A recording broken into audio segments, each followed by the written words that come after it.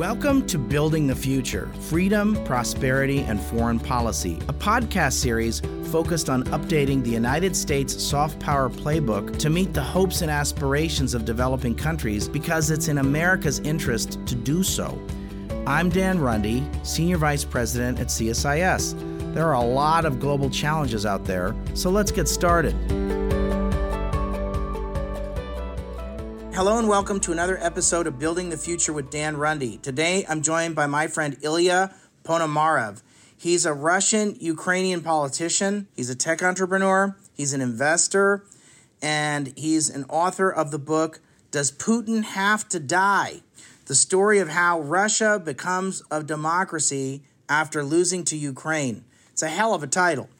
Ilya was a member of the Russian parliament, which is called the State Duma, from 2007 to 2016.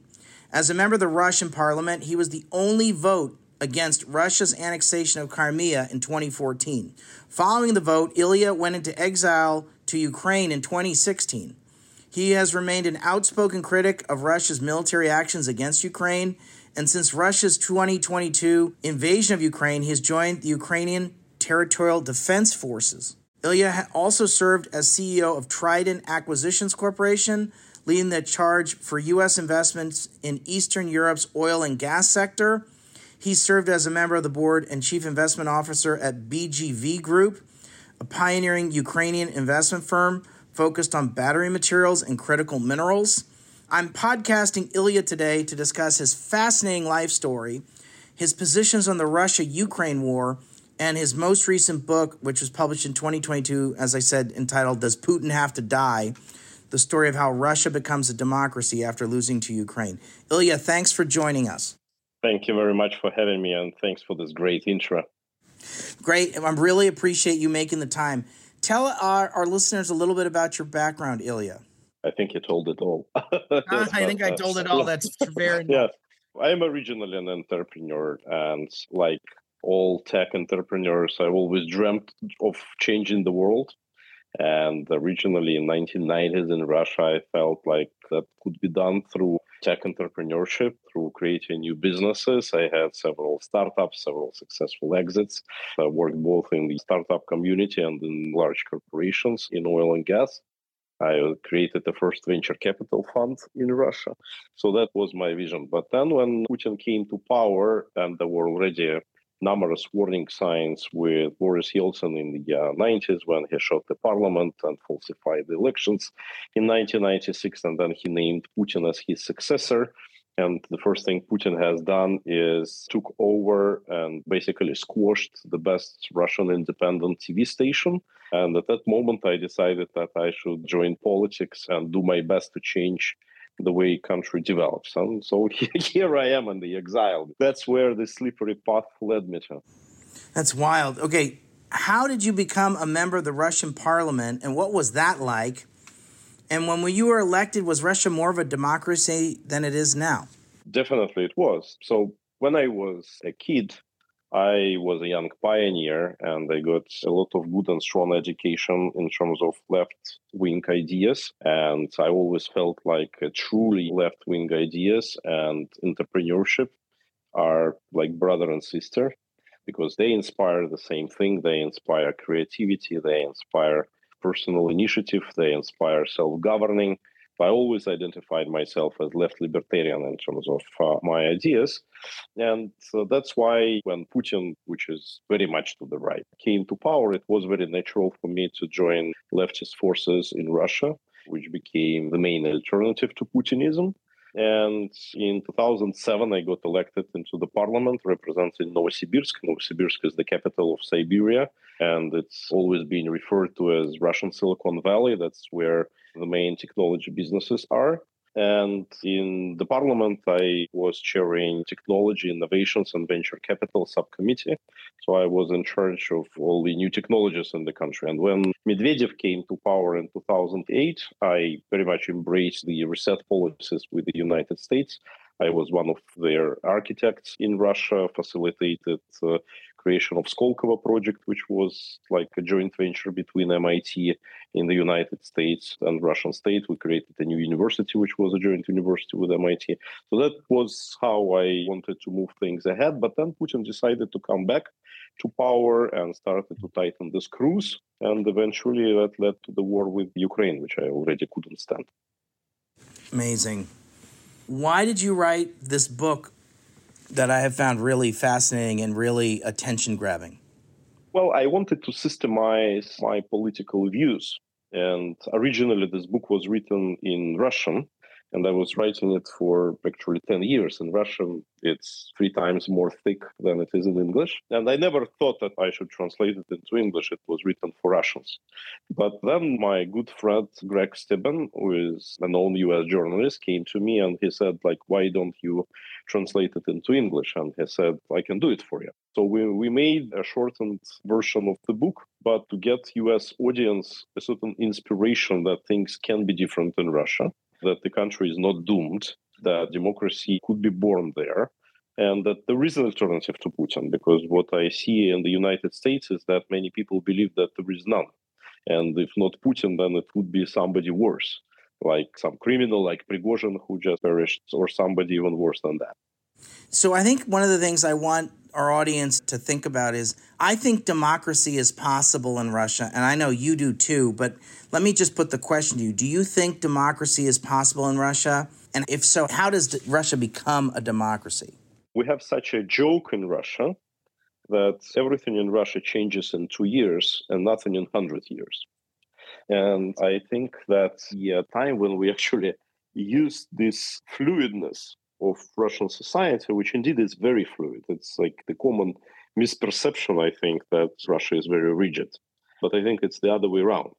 And if you just look at the history of the last 100 years, you would see that Russia has survived 4 revolutions and 5 coups.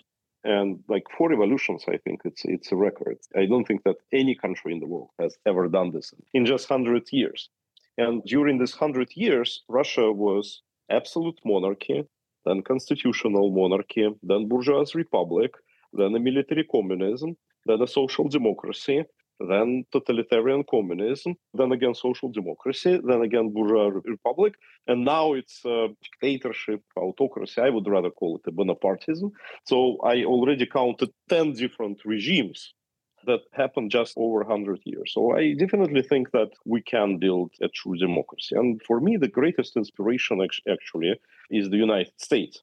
I think that in general, mentality of Russians are much closer to the American mentality rather than to European mentality.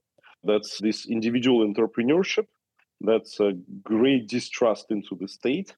That's the history of Russia, the history of how Siberia was conquered was very much like the Wild West in the United States. And Russia is a melting pot of different nations.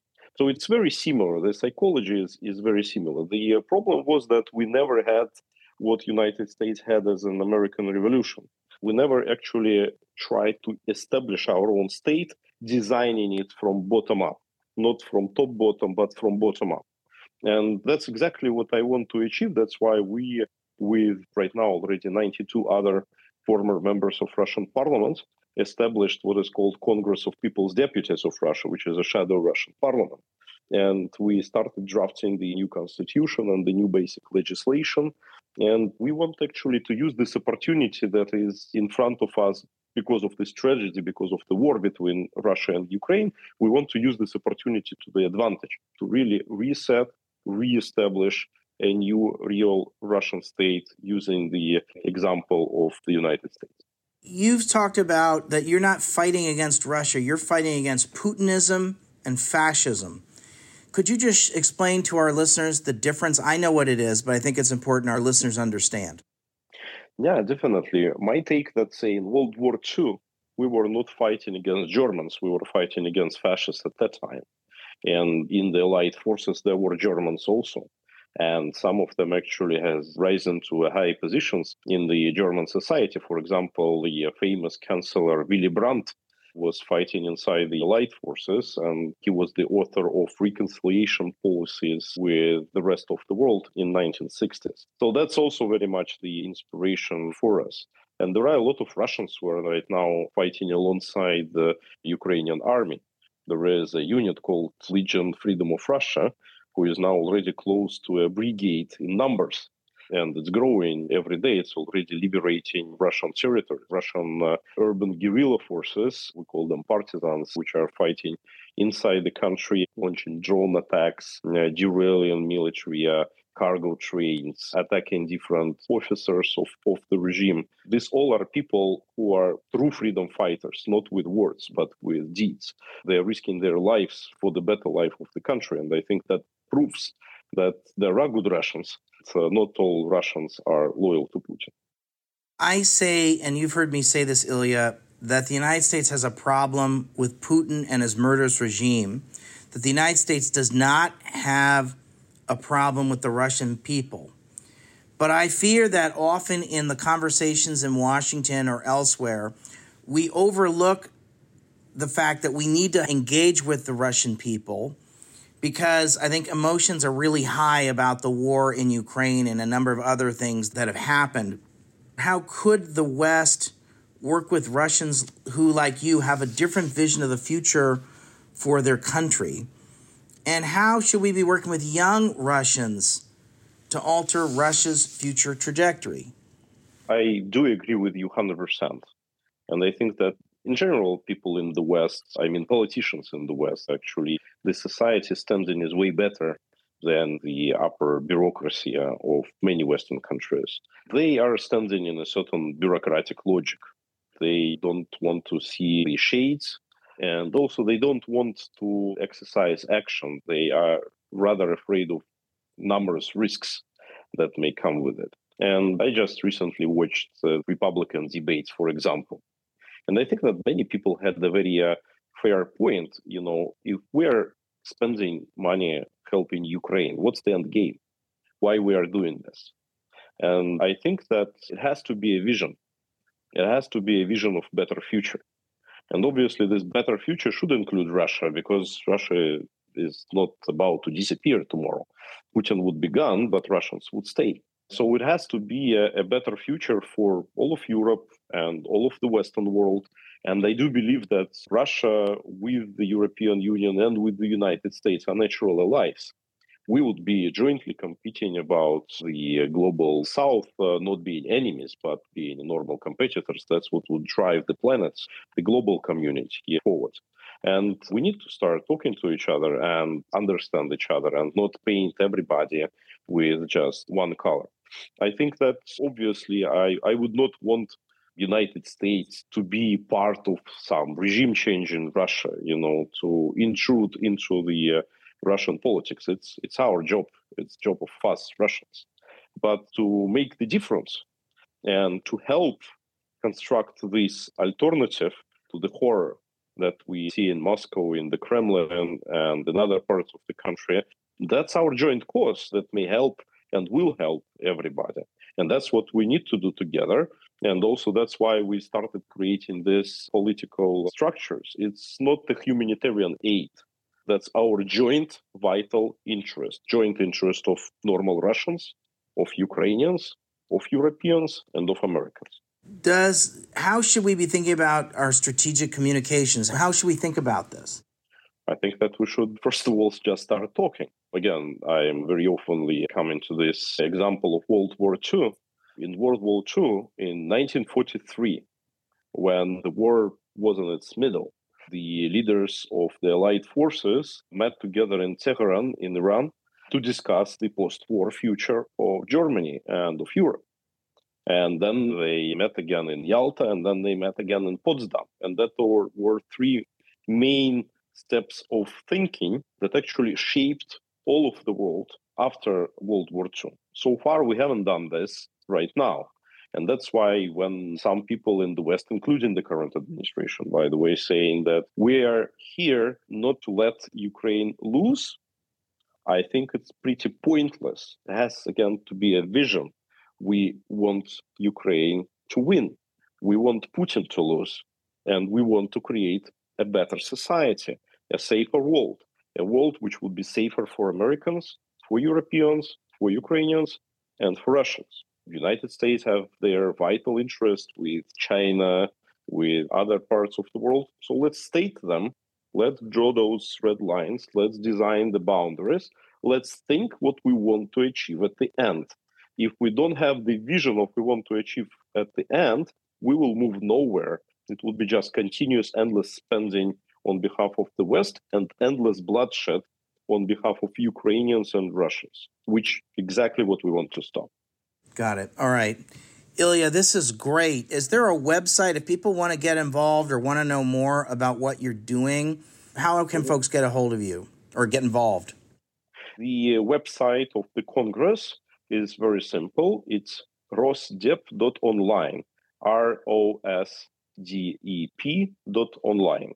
And their English version on the site that you can look at. Also, I highly encourage to go to my personal YouTube. There is a playlist of English language interviews and statements there, so that you can also track and get the recent news about what's happening in the front lines, what's happening with the Legion, what's happening with the guerrilla resistance movement inside Russia, etc., etc. This is great. Thanks so much, Ilya. It's great to have you on. I really appreciate you taking the time to be with us today. Thanks for having me, and let's just do it. If you enjoyed this podcast, check out our larger suite of CSIS podcasts. From Into Africa, The Asia Chessboard, China Power, AIDS 2020, The Trade Guys, Smart Women, Smart Power, and more. You can listen to them all on major streaming platforms like iTunes and Spotify. Visit csis.org/podcasts to see our full catalog.